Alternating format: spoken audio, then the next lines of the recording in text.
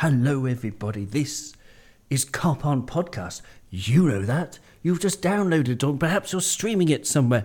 Absolutely fabulous that you could join us. My name's Owen. I've got 4 fabulous guests, artists all, whether they are masters of the quill or visionaries of the brush. I've got Callie from Callie Designs. I've got Jean, who's a writer for the Morning Star, Britain's or the UK's only socialist daily.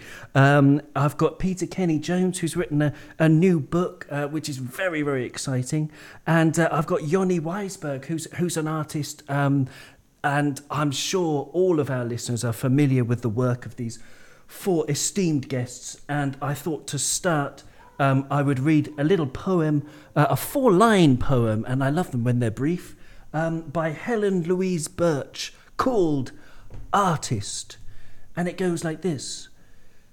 Bird, whose eyes I cannot see, whose flight is beautiful. From your wings in passing, bright plumage is drifting down to us. Lovely poem, that, in my opinion. There you go. Well done, Helen Louise Birch. Absolutely super. I'm going to get right into the artist question. I'm going to start with Peter Kenny Jones. You've got a new book out. I want you to tell our listeners what they need to know about this new book, please. Thanks very much for having me on. So it's about Billy Liddell. He's would have been 100 in January, so January 2022. And basically it's just the story of his life. It's called Billy Liddell at 100, a family portrait of a Liverpool icon. And it's just to celebrate what he did for football, what he did as a man. And just I've been lucky enough to speak to friends, family, supporters, and just basically share his story, really. I think the main way in was because my auntie's good friends with his sister, Rena Liddell. So through her, I just started speaking to her, and then she got me in touch with other family members, and then I managed to speak to, obviously, loads of supporters who had seen him, and then a lot of ex-players as well. I've got Ian Callaghan, Jamie Carragher, Alan Hansen have all done a forward for me, and then I spoke to Gordon Wallace, Gordon Milne, Johnny Morrissey, Jimmy Melia, Keith Birkinshaw, George Scott, Alex South, and Alan Banks. So basically, I just want to try and show it's like the voice of the people who knew him best, and just try and give it a real personal tale of what he was like and on and off the pitch throughout his life. It's an absolutely brilliant project. I will definitely be getting a copy because, in the last couple of days, it's broken the very sad news that Terry McDermott is not very well, and we send him and his family all the very, very best, and lots of love to them. But, there are a lot of younger fans, or, even people like me, 41 years old, who never actually got to see Terry McDermott play and have only watched the highlights, the incredible goals and the incredible skills. But then Billy Liddell came from a time where there wasn't that much, there weren't that many highlights packages, and you couldn't really, you can't really see a lot of what he gave to the club. Do you think that was a particular challenge, Peter, about trying to represent the exact, they called it Liddellpool after all. His effect on the club was absolutely incredible. So, was that something that you particularly enjoyed, that challenge of putting all of his brilliant legacy into words? Yeah, well, I've said it a few times. It's a lot easier that most of the people who have seen him are dead, so no one can check up on whether I'm wrong or not. Basically, I think just by getting to watch little clips that you can see, obviously with the Paffy news and the movie toll and stuff, you can't really get a full picture of what the game was like. But I think just how heavily involved he is in pretty much every big game that they did show replays of just shows how influential he was. And it's just been an interesting way of doing it, because obviously there isn't loads and loads of footage, there isn't game after game to watch, but obviously by reading the newspaper reports and by speaking to people, that's why I think with this one it's so important to speak to the amount of people that I've tried to speak to, because it's a period of football that's on the brink of going extinct, really. So just to be able to bring it to a new audience. And for myself, I'm 26, and obviously I'd never seen him play, and he was my dad's hero, but he never got to see him play either. So it's just trying to make sure that the memories of the people who saw him, that can be shared, and then hopefully introduce him to a new audience and just show them why he's so revered, why they were called Liverpool, why he's one of the 7 people with a bench outside Anfield, and just try and make sure his legacy lives on. And I think 100 years is a good time to do it. It's beautiful, and through the written word, I mean, it's wonderful how his story can be given to the next to the new generations and generations to come. So how can our listeners get a copy of the book, please, Peter? Yeah, so it's on like all the major booksellers like Amazon, Waterstones, WH Smith. Comes out in November. I've done a little thing on my website where basically you can get it through me, which obviously helps me because I get a bigger proportion of it, because obviously we're selling it directly, which would be nice. But I've also done like little pre-order bundles, so I've tried to get some of the programmes from the biggest games of his career. So I've got like the 1950 FA Cup final, his testimonial, some of the games from the 46-47 league winning campaign, and just stuff like that. And his little brother had an autograph book, which I've managed to copy and reproduce. So it's all like the biggest players from the 50s, really, and nobody played for the Great Britain side, and that's all available. So if you get it through my website, that'd be great for me, or if you want to read it, just however you want to get it, it'd be great. But yeah, Amazon, WH Smith, Waterstones, or if you go on my website, on Twitter, just at Peter Kenny Jones, probably the easiest way to get it, and then just go through there. All the links are on there. Excellent stuff, and I will put your link in the description of this podcast, so listeners, you can just click there as well. Absolutely super. Yeah, I mean, this is great stuff. There you go.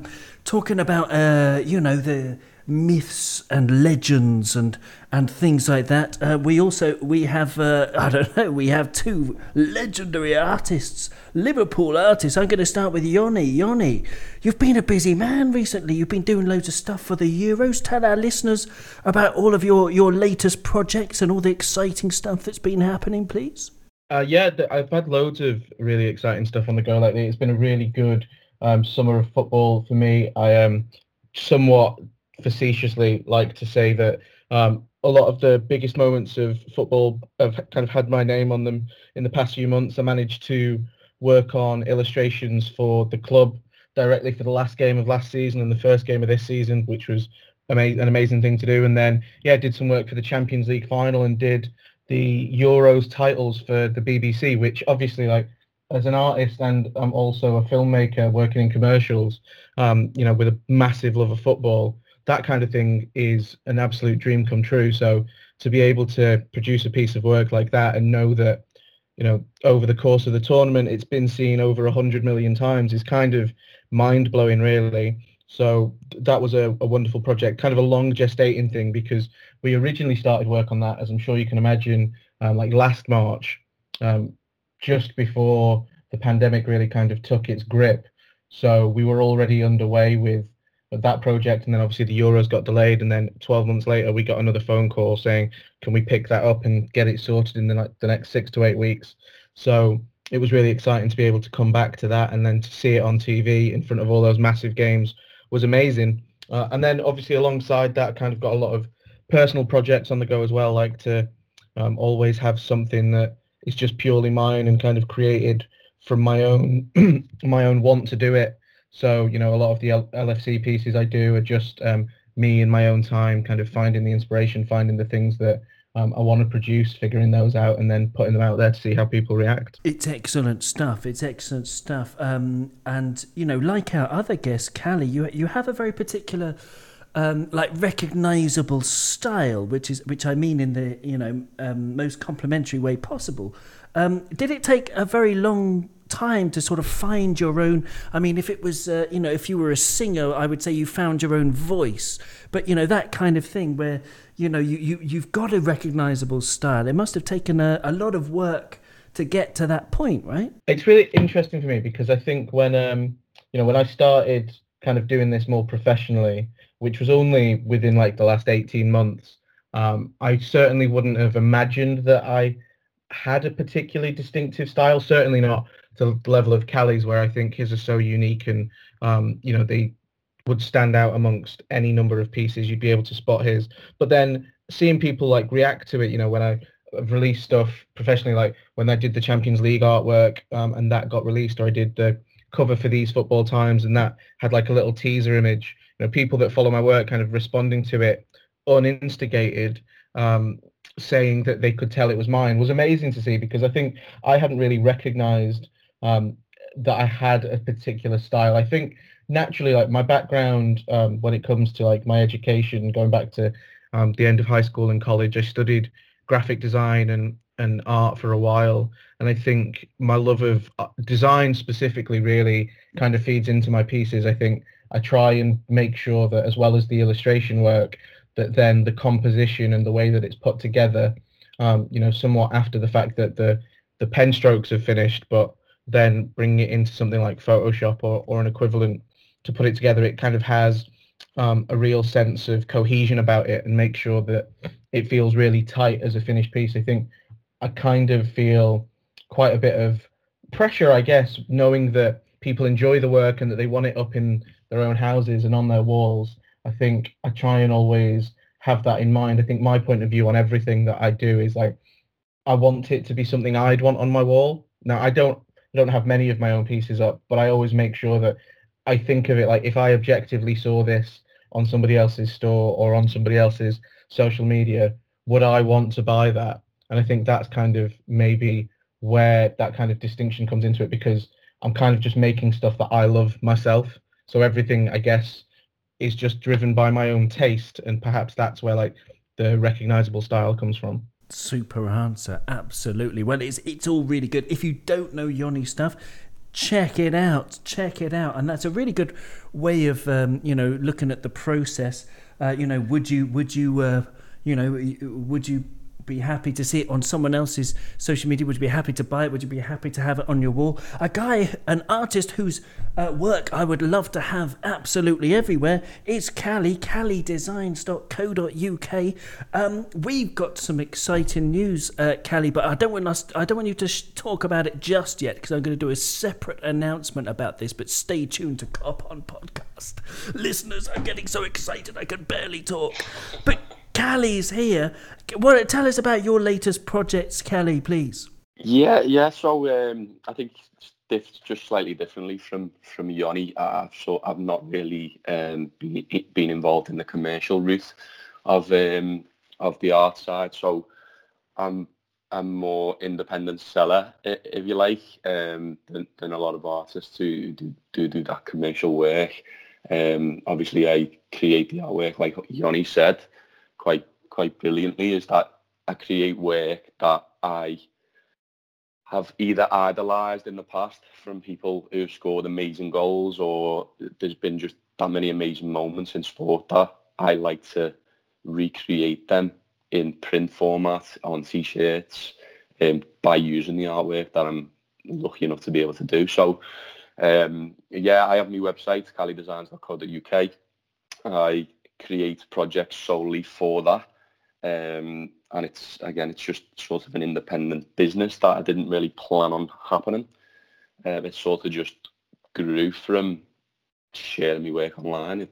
There was really no plan to turn it into a brand or to turn it into anything, but it's sort of just the popularity has sort of grown over the past 12 months really, to the point where it is now.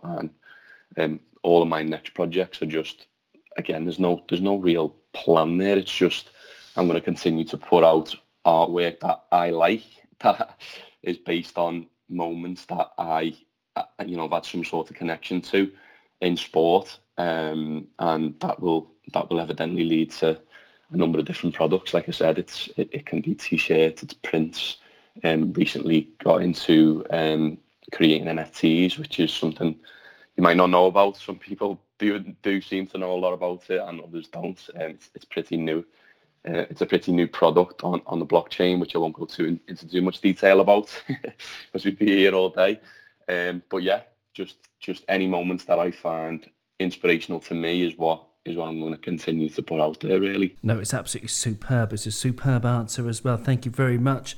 And speaking of moments, inspirational moments. Jean is with us. Jean is a writer, and Jean, I mean, you were at the game yesterday, as was Yoni and as was Peter, and I imagine it was a lot of inspiration, singing "You'll Never Walk Alone" before kick-off, that kind of thing. Welcome back to Cop On Podcast.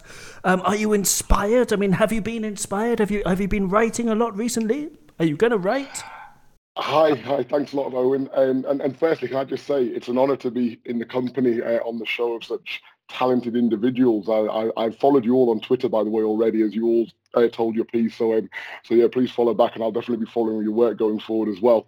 But yeah, was at the game yesterday in a supporting capacity, if I have to say. I wasn't there in a professional capacity.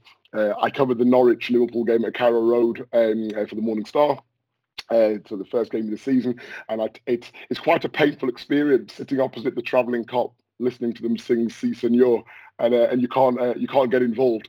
You can probably tell by my voice that I fully got involved yesterday as a fan, and it was great to be back in the stadium for a Premier League game full of fans. I was there for the Atletico Bilbao game as well, the Sunday friendly a week or so ago, but this one was really. Yeah, this was really the icing on the cake, being back in the stadium with all the fans, the expectation, and obviously the hope of what the season can bring going forward. Excellent. Well, let's get into the game. I'm going to stay with you, Jean, because there are so many positives. There are so many places we could start, but I want to start talking about the Burnley game in the 53rd minute. It's a moment that. I read my notes, because I take notes when I watch all the matches now, just because there's so much that I forget. And in the 53rd minute, Virgil van Dijk won a header from a Burnley corner. And then he cleared the ball. The ball was cleared. And the whole, our team, we almost broke away. It was almost one of those lightning Liverpool breaks. But Burnley managed to win the ball back and immediately launched it towards our goal in a long ball, sort of Sean Dyche way.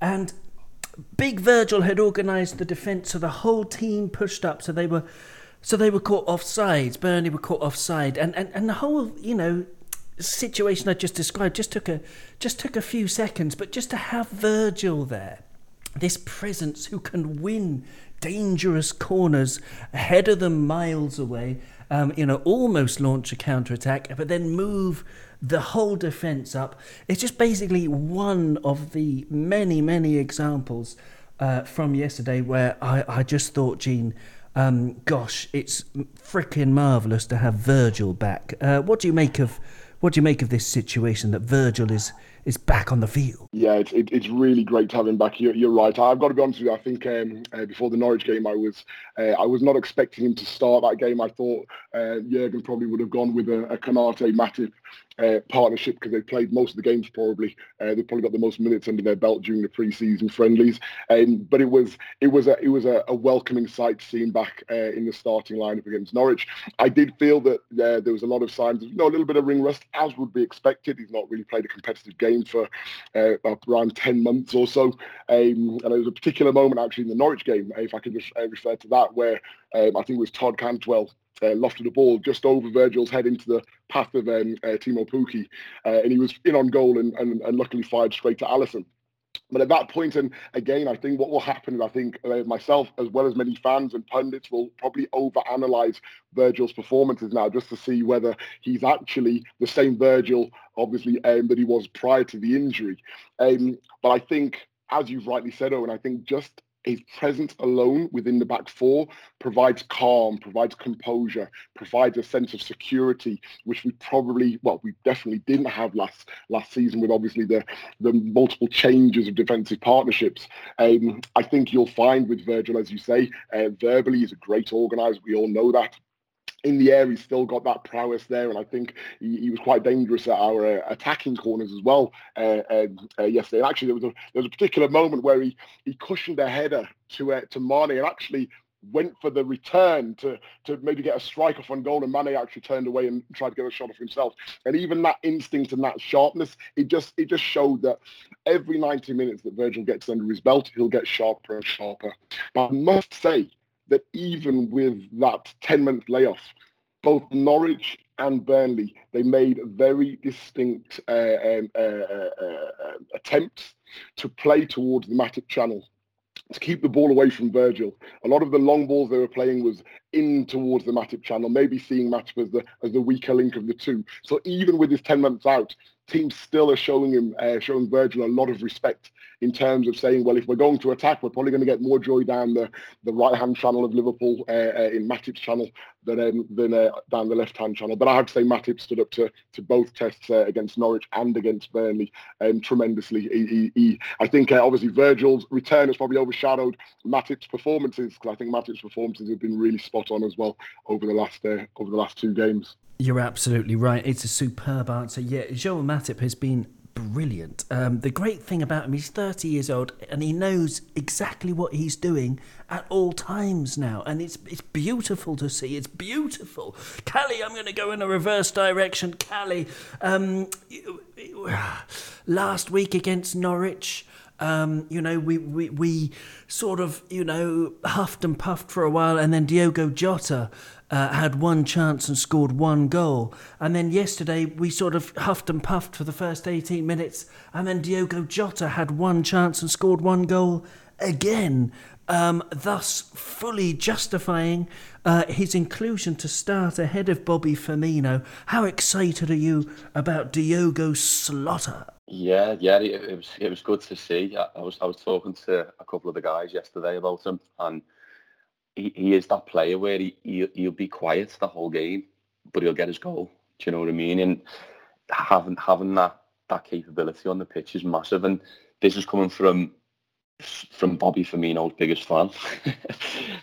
Yesterday, I expected Bobby to start, to drop deep, to pull that defence out, which obviously was just going to be a packed back four.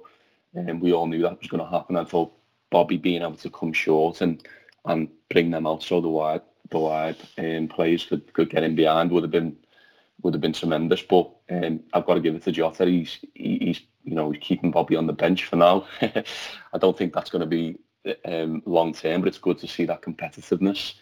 And I think the dynamic of the team's completely different with both players in them, to be honest. But I can't say a bad word about Jota. Everything he's done so far, he seems like a goal machine, and long may it continue. Yeah, totally. Diogo Jota. I mean, it's just one of these things where if Bobby's not in the team, and me too, I freaking love Bobby, and it's completely adore the guy. But it's one of these things you can just relax if you see Jota starting in front. Ahead of Bobby on the bench, because you just think, well, yeah, there's nothing to doubt here. Wonderful players. Gene, wanted to come in? Yeah, I just wanted to add to that, to be honest with you. I was having a conversation this morning, actually, in one of my LFC WhatsApp groups around that, and the conversation about Bobby or Jota. Now, for me, I don't think it's a Bobby or Jota in terms of who is the nailed-on starter for every single game. I think what we have now, we have a beautiful option. One of the many criticisms maybe that a lot of Liverpool fans maybe had for our front three is that we didn't have an out-and-out striker. We didn't have that striker with a real number 9 instinct to really play on the shoulder of defenders, nip in front of defenders, and nip a little near post header into the far corner. And I think we've got that with Jota now. I think Jota has displayed, not just for Liverpool, but also on the international stage, this instinct to just know where the ball's going to land. And if you look at his movement yesterday, as Costas wound up to deliver another amazing cross, by the way, I think Costas has been really good in terms of his final third deliveries over the last couple of games as well. But as Costas wound up, Jota just had that instinct to just nip in front of the Burnley defender. And the Burnley defender didn't even know he was there. So by the time the Burnley defender can react, the ball's in the back of the net. I think Firmino, and I think, Callie, you mentioned it perfectly, actually, that Firmino is that almost false number 9 that likes to drop a little bit deeper. And even in his penalty box play, he will more than likely pull out for the pullback and look for an effort goal from there. Whereas Jota seems to have that number 9 instinct that I think we've kind of been crying out for over the last 2-3 seasons. And so for me, I think we've got beautiful options dependent on the opposition. Again, as Callie mentioned, for more packed, back fours where maybe they're looking to block our playing channels in front of the back four as well. we've got different options between Firmino and Jota, and I think we're in a really strong position in that front. And obviously the fact that Jota can obviously play on either flank as well. So, but I was glad to see him get his goal again yesterday. He's got that instinct, one chance, one goal, and that's exactly what we need, especially in some of those tighter games when we come up against the other challengers for the title. Beautifully said. Absolutely, couldn't agree more. It's a great. We're in such a great position. So many positives. But let's just focus on the goals for now. So Yoni, that first goal, you had a lovely view, a delicious view of Kostas Tsimikas' cross. Actually, no, let's just talk about Kostas. Why the hell not? He had 4 key passes yesterday, 9 crosses, 4 of them were accurate. He had 74.4% passing accuracy, which is pretty good, considering how attacking he was and how much he tried to influence the game. 39 passes in total. Who scored gave him a rating of 8.21, which is crazy because normally they're really stingy with their ratings. He had 3 successful tackles, 1 successful interception, 3 successful clearances. He was good in defence. He was good in attack.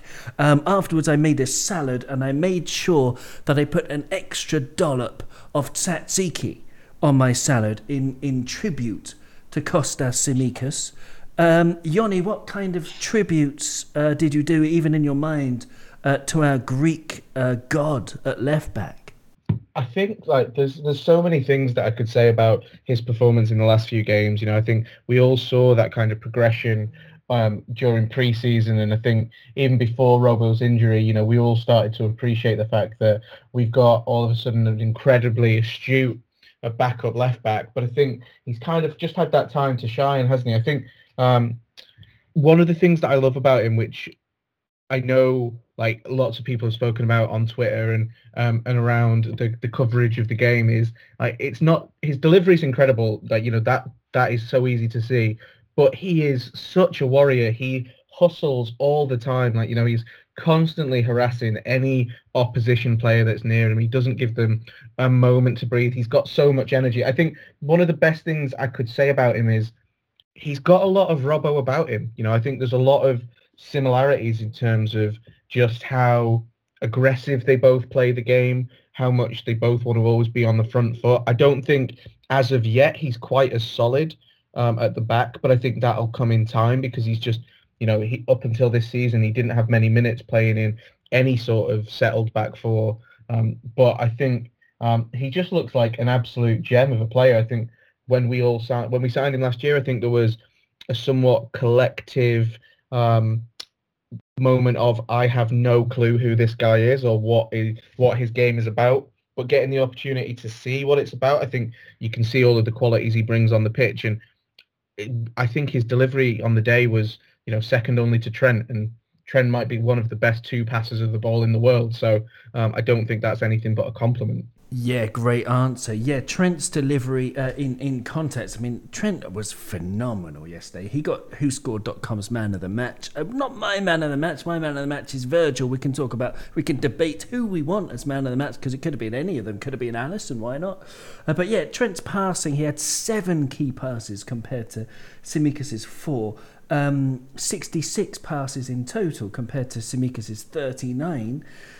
Trent had 12 crosses, 5 of them were accurate, 7 long balls, 3 of them were accurate, 2 through balls, and they were both accurate. I mean, he was doing madness. He was making madness. Peter, I'm going to come to you because the second goal, right? I like to talk about dreams and Cop on podcast. We are big embracers of dreams, and I'm sure you're the same as me and many other Liverpool fans, in that occasionally you might actually in real life go to sleep and really dream that you're a Liverpool player. I've done it a few times, right? I've done it a few times where I've scored winning goals against Manchester United and woken up thinking, wow. I remember once hitting the bar against Manchester United and us drawing the game, and it was my fault.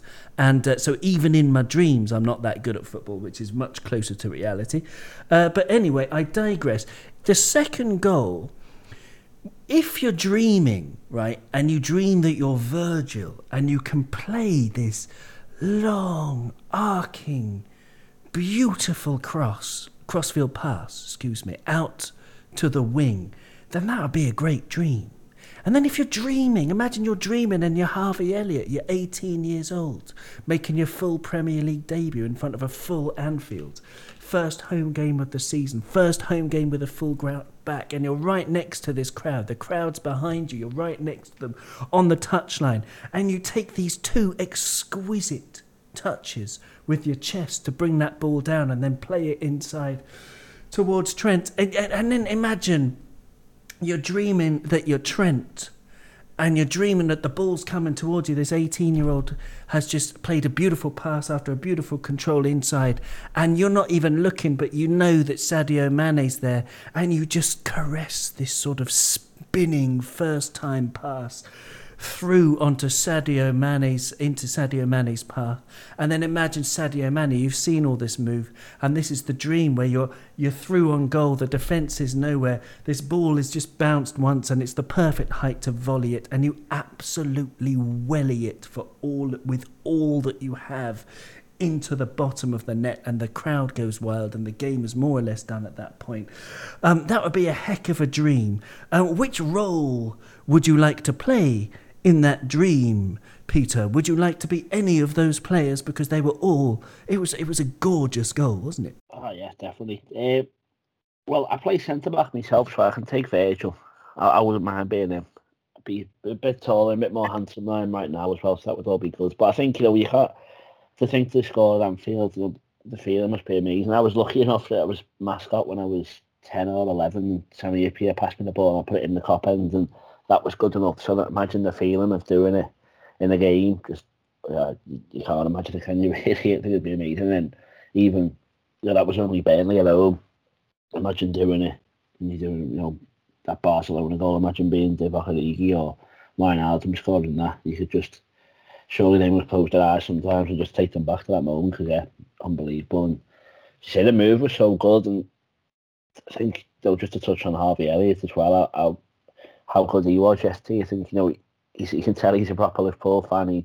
He obviously gets it. I know he's not from Liverpool, but he's definitely a proper fan. And I think the way he went to Blackburn and, was happy to step down a division and get his experience. And I think even to Klopp as well. I don't know how many other managers in the league would play an 18-year-old, with the size of him. He's not like he's a big dominating centre midfielder. He's small, he's slight, but to have the confidence to play him in there and just say, go and do stuff. Obviously, he did it in pre-season and he impressed him, and he took his chance. And I think just to go and play like he did yesterday was amazing. And, he's I think we're lucky to have him, and I think he's at the right temperament. I don't think he's going to be someone that if he's on the bench for 10, 15 games this season, he's going to start kicking off. I think he knows he's got to wait for his chance to come again and just keep impressing when he gets it. And yeah, it's an exciting future with him, and hopefully Curtis Jones can step up a little bit more this season, and them two can be competing for a place for how many years to go. It'll be great if we have two proper Liverpool fans in the team, and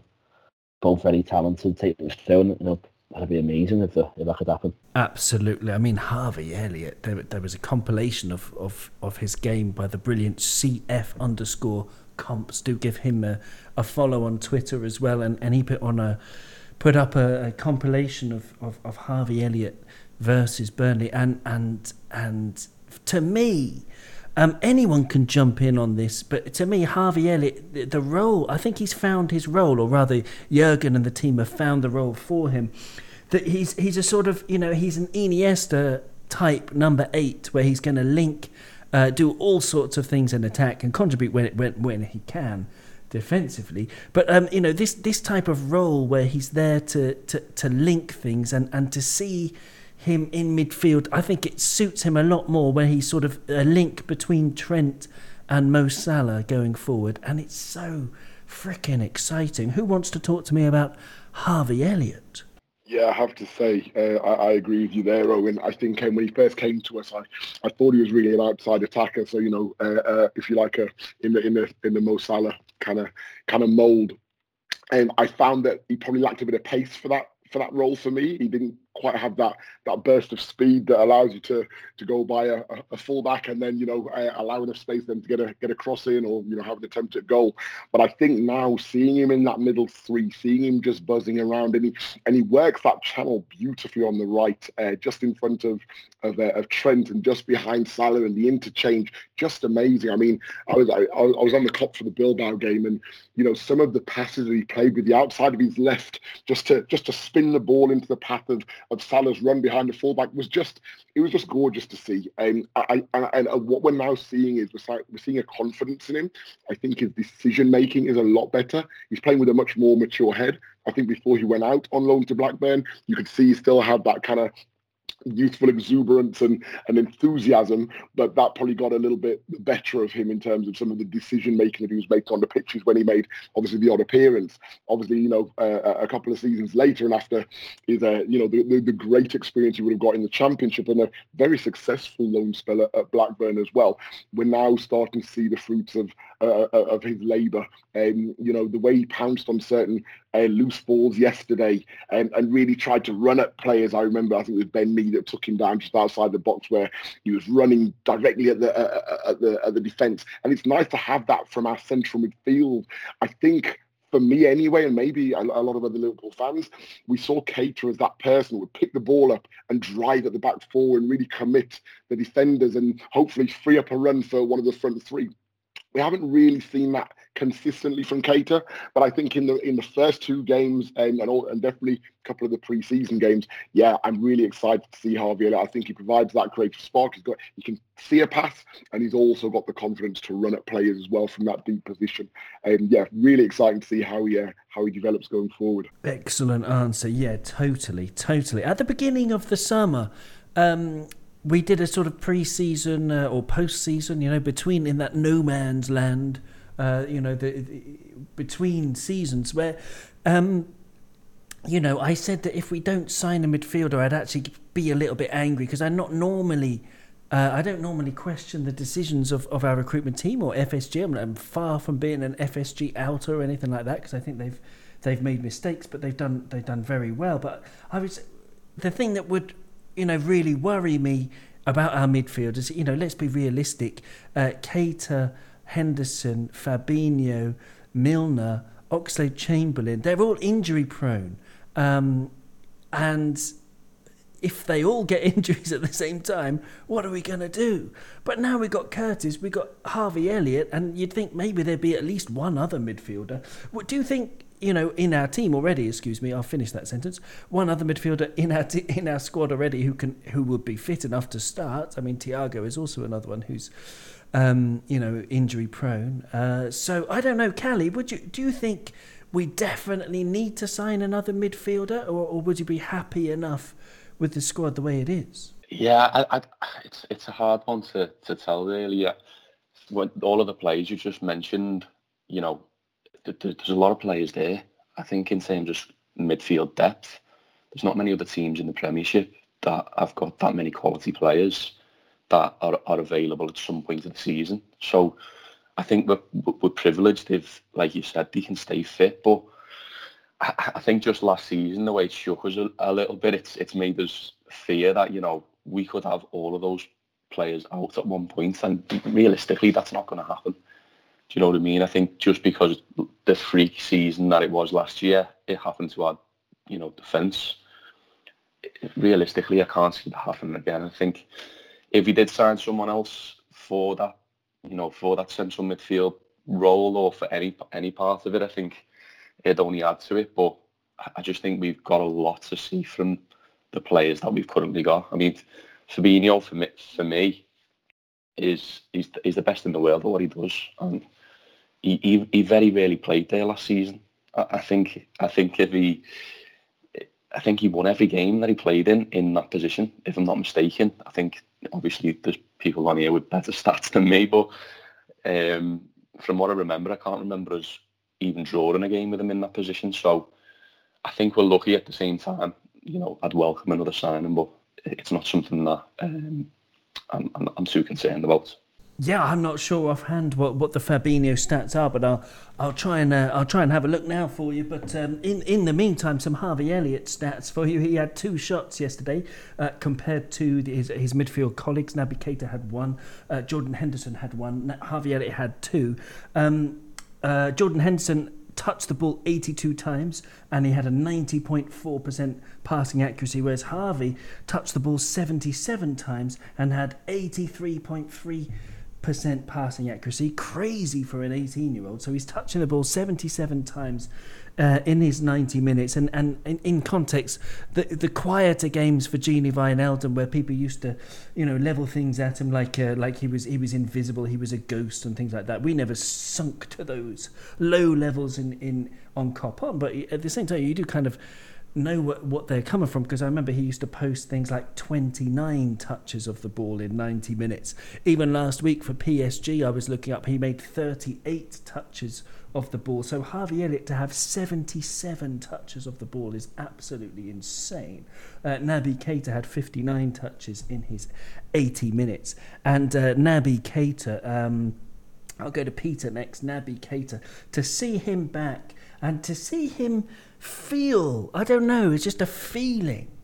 He feels like he's much more part of the team, like he's happy. There are great photos of him having a good old laugh with Kloppo I think it was at the final whistle, and he seems a real part of this team, and it's heartwarming to see him out there on the pitch and being so quietly devastating. What do you make of Naby, lad?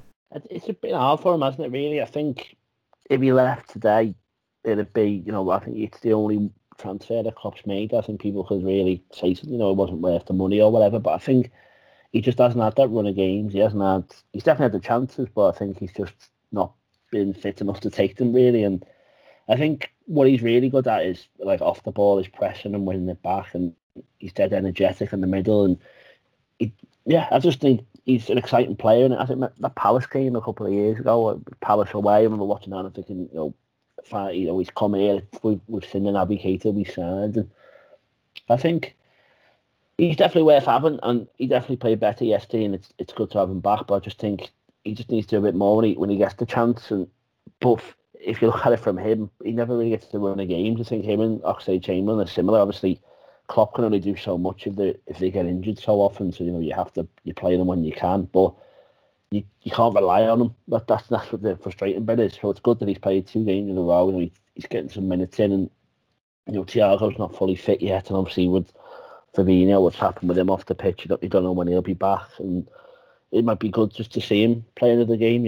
I don't think we'd be so upset to see him play against Chelsea and just keep getting stuck in and win the back. I think that high press is definitely something that we're well known for it, but definitely something that we've seemed to have worked on over the summer as well. I think he's a big part of that. He knows to say that he's got a lot of legs in there. And if you've got him and Henderson, you're not going to lose many battles in terms of legs in the middle. So I'm happy to have him, and I think he's someone who takes a chance, which you're saying about Wijnaldum there, and I love him definitely, but some of the criticism that he was getting last season was, he doesn't try and take a man on or make a chance. And if you've got Harvey Elliott and him, and they just try and unlock defences, in those tight games against the Burnley at home and stuff like that, you need players who are willing to take a chance. And I just hope it goes well for him. I think we all do, don't we? So I think he just gets a few games in, doesn't get injured, and hopefully the player that we all thought we'd signed will come out soon and consistently. Yeah, just keeping him injury free. That's the only thing that will that can stop him is injuries. And oh man, if he can get 20, 30, if we get 30 games out of our 50 or however many we're going to play this season, if he's involved in half of them, I'd be delighted, because I just love watching the guy. I love it. A guy we talked about already a little bit, Yoni, was the other fullback. We talked about Costas, but Trent was doing some crazy things. But there's just a stat I want to bring to your attention that I saw today on Twitter, at LFC Latch, so do give him a follow. It took a while for it to sink in, Yoni, but Trent Alexander-Arnold now has the same amount of Premier League assists as Cristiano Ronaldo made for Manchester United, and Trent has played 65 fewer matches. So Cristiano Ronaldo, just for Manchester United in the Premier League, made 196 appearances. Trent has made 131 for Liverpool, and they both have 34 assists to their name. Trent's a right back, Yoni. I don't know if that stat has really sunk in, and I've been thinking about it for a few hours since I read it. It's actually madness how good Trent is, isn't it? I think, yeah, I totally agree with that last part. I think it is madness how good Trent is. I think he's probably already the best in his position in the world. Certainly by far the best in the Premier League. And I think for him to be doing that, when he is still a young player, I think he's been part of one of the best teams in Europe now for so long that people forget how young he is. I think, personally, I would say the Ronaldo stat, that's obviously like a headline grabbing kind of thing. But I personally think Trent's so good, you don't need to compare him to someone else to highlight that, really. I think you can see it in the way he plays. I think his assists are amazing, but, I think he brings so much to the game. He's so smart with how he uses the ball. I think he sees passes that no one else does on the pitch. I think that was one of the most amazing things about seeing him and Elliot down that right-hand side yesterday, was they both kind of have that vision. Obviously, Harvey's is going to take some more time to develop, but they both look at the game in a way that I think you'd probably only say Thiago matches when it comes to the Liverpool squad. But I think it's undoubted that Trent is an incredible player and otherworldly talent. I think one thing I would say is, there's always been within our fan base this kind of call for him to make his move into midfield. But when it comes to when we're in possession of the ball, he basically is a midfielder. He plays right. He plays like a traditional right midfield role. I'm sure if you were to go back and look at the heat maps of someone like David Beckham at Man United, back in the 90s and the early 2000s, I reckon you'd see similar positional play to him and Trent. I think our system means that he absolutely dominates the ball and he basically runs the game from the right back position. And I'd say that one of the reasons why he is so, by far the best player in that position in the world, in my opinion, is because of our system and the way that the system almost seems tailored to allow the fullbacks to do so much. And then, we have really hard-working midfielders, especially in the number 6 position, that then you get the centre-backs to spread. They drop in and they kind of cover for those guys. But I think it's incredible to see that he basically still continues to exceed our expectations, despite the fact that our expectations are already so high. The pass for Mane's goal was just ridiculous. The spin he put on it, and then obviously Mane's finish was amazing. I think it's like we're still seeing him progress, and I don't know how much farther he can go when he's already so good.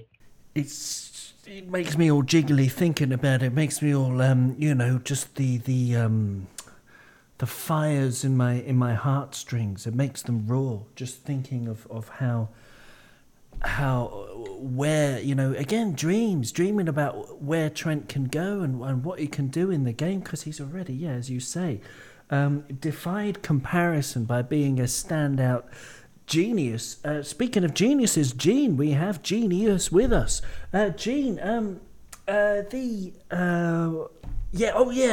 the Fabinho stat that I found, sorry, going back to what Callie was saying before, with Fabinho starting in midfield since 2018-19, we've played, this is true as of June this year, so now there's a couple of extra games, but whatever. We played more or less, in June we had played 53 matches, we had won 41 of them, we had drawn 8 of them, we had lost only 4 of them with Fabinho starting in midfield. So that's a win rate of 77.4%. We lost only 7.5% of matches with Fabinho in midfield since he joined the club. And without Fabinho starting in midfield, we had played 61 games before June when this article came out. We had won 41 of them, drawn 11 and lost 9. So that's a win rate of 67.2%. Which is still a bit crazy, to be honest. It tells you how good the team is with or without him. But with him in midfield, we're some 10% we win 10% more of our matches. And that's, I mean, it's overly simplistic because, you know, there are lots of factors going into who else is available and all that stuff. But that does tell you things about Fabinho and his importance to the team. Gene, we've got to sort of wrap things up. I've just got one more question I'm going to ask probably all of you.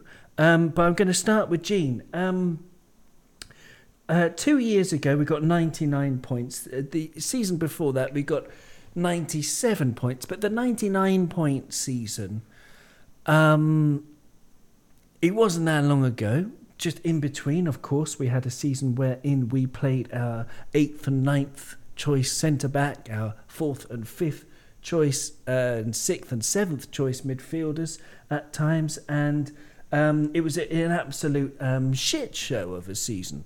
In many respects. But now, with the addition compared to that 99-point season, we've now got Jota, we've now got Thiago, we've now got Kostas, Tsimikas, we've now got a more refined Curtis Jones. We've got this new emerging talent of Harvey Elliott. Of course, we've lost Gini, and that is a big loss. But my question is, Gene, do you think we're actually, potentially, if we can stay injury-free, potentially stronger than the 99-point team? Yeah, and I'd like to just add to that as well, Owen. Kelleher as a backup to Alisson, which I think every time Kelleher has played, he's definitely filled me with confidence when Alisson's not been available. So again, you know, we've probably improved in that position as well. So you're right. I think we're stronger as a team now, as a squad now going forward. I think probably what we have the benefit of that the other maybe top 4 clubs don't have, or I say the top 4, the other clubs that are going for the title probably don't have, is the fact that we have a group of players that have been growing together over the last 3 seasons now. I think had we not suffered the injuries that we had last season, I think we would have gone pretty damn close to retaining the title. I think, you know, one of the things that I always spoke about last season was the fact that it's not just the fact that Van Dijk's not available. It's not just the fact that Joe Gomez and Joel Matip isn't available. It's the fact that by or through losing those players at the centre of our defence, and then having to compensate for that by putting our 2 maybe strongest performing midfielders in Fabinho and Henderson in the centre of defence, the core of our team was just decimated. I think, you know, we've addressed that strength in depth now by bringing in Ibrahima Konate. Obviously, we've got Van Dijk, Joe Gomez back. We've got real good what's the word I'm looking for here? Competition for places in the centre of that defence now. And then I think our midfield options are just huge. I really do think that we're in a very good position to go and get that 20th title this season. I think that a lot of the teams going for the title, I think there's going to be a lot of points taken off each other this season. I don't think it's as clear cut. I think, you know, Man City have done their business. They bought in, obviously, Jack Grealish for 100 mil. They still haven't addressed their striker concern, or, you know, the number 9 concern. You know, Manchester United have obviously invested with the likes of Sancho coming in. Again, I'm not sure if that's necessarily where they need to strengthen as far as I'm concerned. As long as they've got Ollie in the seat, I think they'll always be, if you like, a rung below the Chelseas and the Man City and the Liverpools right now. I just don't think Ollie has the tactical nous to turn a tight game into a victory necessarily, as we've seen Klopp do, for example, when we've come up against, you know, teams that are probably deemed a lot stronger than us in terms of their playing resources. So yeah, so I think we're definitely in a strong position, more familiarity within the team. I think Van Dijk's return just gives the whole team an extra boost and an extra level of confidence. So in terms of that high pressing game that we used to play, we can play that high pressing game knowing that we've got that insurance at the back again in Van Dijk. And I tell you what, guys, I honestly believe when Konate plays his first game, I think he's going to be very difficult to shift. I look at the attributes that he has. he has that burst of pace that Van Dijk has. He has that that strength that Van Dijk has in one-on-one duels. And I'm super excited about seeing the first game where Konate is paired up with Van Dijk alongside.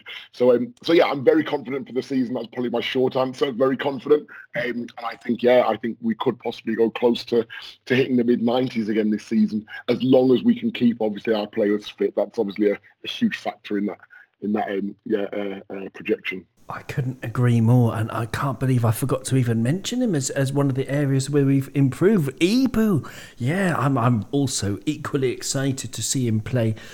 He's looked, absolutely brilliant in pre-season. Callie, what about you? I mean, I mentioned it in the last Cop On that, I honestly looked at 42 journalists and pundits pre-season predictions for the top four, and none of them said Liverpool were going to win. Even last week, when I was speaking to the excellent Joe from the Turfcast Burnley podcast, he put Manchester City ahead of Liverpool this season. And I don't know if we're deluding ourselves, Callie, by saying that Liverpool, I mean, we could not easily win the league, but I think we'd win the league. I think we're going to win the league, Callie. I don't know. Am I deluding myself? Yeah, I'm with you. I'm going to stick my neck out and say that title's coming back to Anfield this season. If you think about it, the team that we've got that are currently playing and the team that we've got on the bench is the same team that was, 25 points clear in January, I think it was, last, the season before last. That absolutely destroyed the league. And, the team last season wasn't that team. It just wasn't that team. And I think people have got short memories. So, yeah, I'm going to stick my neck on the line and say I'm going to be drawing pictures of the Reds with that cup again come May. Beautiful answer. I will, very much look forward to that. That would be absolutely beautiful to see. Brilliant stuff. Yoni, what about you? I mean, you're another artist. You can see the artistry in this Liverpool team. And I don't know. It's too early to say because we have to see if we're going to win the league. Really, realistically speaking, after our yearly slump at the end of January, or even through January and February. But I don't know the initial signs. Are you bubbling and brimming with positivity, Yoni? Yeah, definitely. I mean, I really look at last season and just write it off because I think, you've got all of the crazy injuries that happened. You've got to take into account that 6-game losing streak that we had that was probably one of the worst communal experiences we've all had as a fan base. And then never mind the injuries, you just got to take into account the fact that the grounds are full again. And I think obviously Anfield as an atmosphere and an environment makes a huge difference. But I think the players we've got, I think they've got that ferocious mentality that having an atmosphere in every ground makes a difference to them. So I think you could see that at the Norwich game, and I think you'll see that away all through the season as well. I do think you're absolutely right when you look at what we had in 1920 versus what we've got now. And you'd say that the squad is a little bit deeper. Some of the players have developed a bit more, and we've got more promising options that have come through from the academy and players like Jones and Elliott. I think that we are in at least as strong a position as we've been in the past few years to go and win the title. I'm certainly confident and optimistic that it's going to happen. I think you kind of just have to rely on your own form. I think a lot of people look at teams like City, Chelsea, to a certain extent, Man United, and say, well, look at what they're doing. But the simple fact is that there's only ever 6 points to win between you and those other teams every season. We go out and we beat every other team, which we are beyond capable of doing. We're more than capable of beating our rivals at Anfield as well. And I think if you can wind up on 92, 93 points this season, you're going to win it. You look at City, they've already dropped points in their opening game to Spurs. And I think that's going to set a precedent that says that it's not going to be I don't think it has to be a 100-point pace setting season. And I'm absolutely certain even if it was just Van Dijk last season who hadn't gotten injured, but the rest of the injury still happened, I think we wind up on 90 plus points become the first team in Premier League history to have 3 90-point seasons in a row and retain the title. So I'm absolutely confident we can do it this season. I love it. Love the bullishness. I love the bullishness. Peter, Yoni's just mentioned the idea that we have to beat our rivals. We're coming up to a game with Chelsea next weekend. They've just signed Lukaku for 100 million or whatever it was. They're the European champions. It will be difficult. It will be a huge test. But how confident are you that we can get a result at Chelsea or in the bigger picture, actually go about winning this league title? How confident are you? I don't want to jinx it. I don't know how everyone can say it this much. It scares me too much to think about it happening again.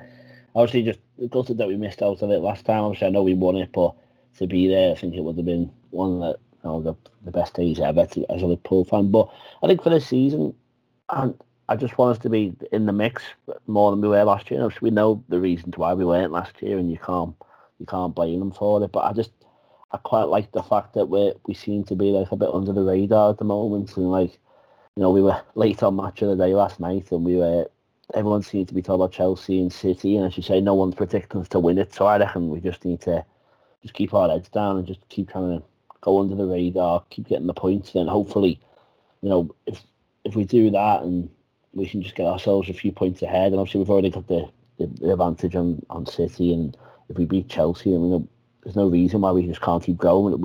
We know this team they can beat everyone. The only reason we stopped winning when we won the league was just they took the foot off the gas, didn't they? And we slowed down a bit. So I think just stay out the headlines, keep composed. And I think even like yesterday after the game when we finished and Klopp came up to the Kop and everyone was trying to get him to do the big fist pump that we all wanted to see, but he wasn't up for it. But I think maybe it isn't a bad thing. Just keep us away from all the big stories and let us just keep doing our business. And hopefully that involves beating Chelsea. And if we get some results against City, then it could be ours to lose. But it's definitely not going to be an easy run, is it? You know what it's like, and we know what a couple of injuries could do if we lose two at the front today. It's just, I think that could really derail us. But I'm sorry to be a pessimist. I just hate jinxing it. And but I think it's on. We've definitely got enough, and let's see what happens. Oh, I don't think it's pessimistic. I think it's entirely realistic. For every kind of, bully, the bull from Bullseye, holding up his tankards of ale, you need your Jim Bowen, bringing everyone else down to earth. So thank you for that. It's absolutely, entirely realistic that we do need to keep our feet on the ground, keep working hard. Nothing is done after 2 games. There's a heck of a long way to go. But at the same time, we've conceded none. We've played 2. We've scored 5. Again, for the second week in a row, I've forgotten to talk about Alisson Becker, who's been one of the most important players in the past 2 games, and long may that continue. And perhaps we'll have time next time to get into our magnificent stopper, Alisson Ramesses Becker. And but for now, I just want to thank you. I've thoroughly enjoyed it. Listeners, do check out links in the notes to this podcast, in the description of this podcast that I will put out for our esteemed guests. And our esteemed guests today were Callie, they were Jean, they were Peter Kenny Jones, and they were Yoni Weisberg. And it's absolutely brilliant to speak to all of you. Thank you so very much. And, we're all going to look forward to Chelsea, aren't we? Thank you so much, guys. Absolutely. Thanks, everyone.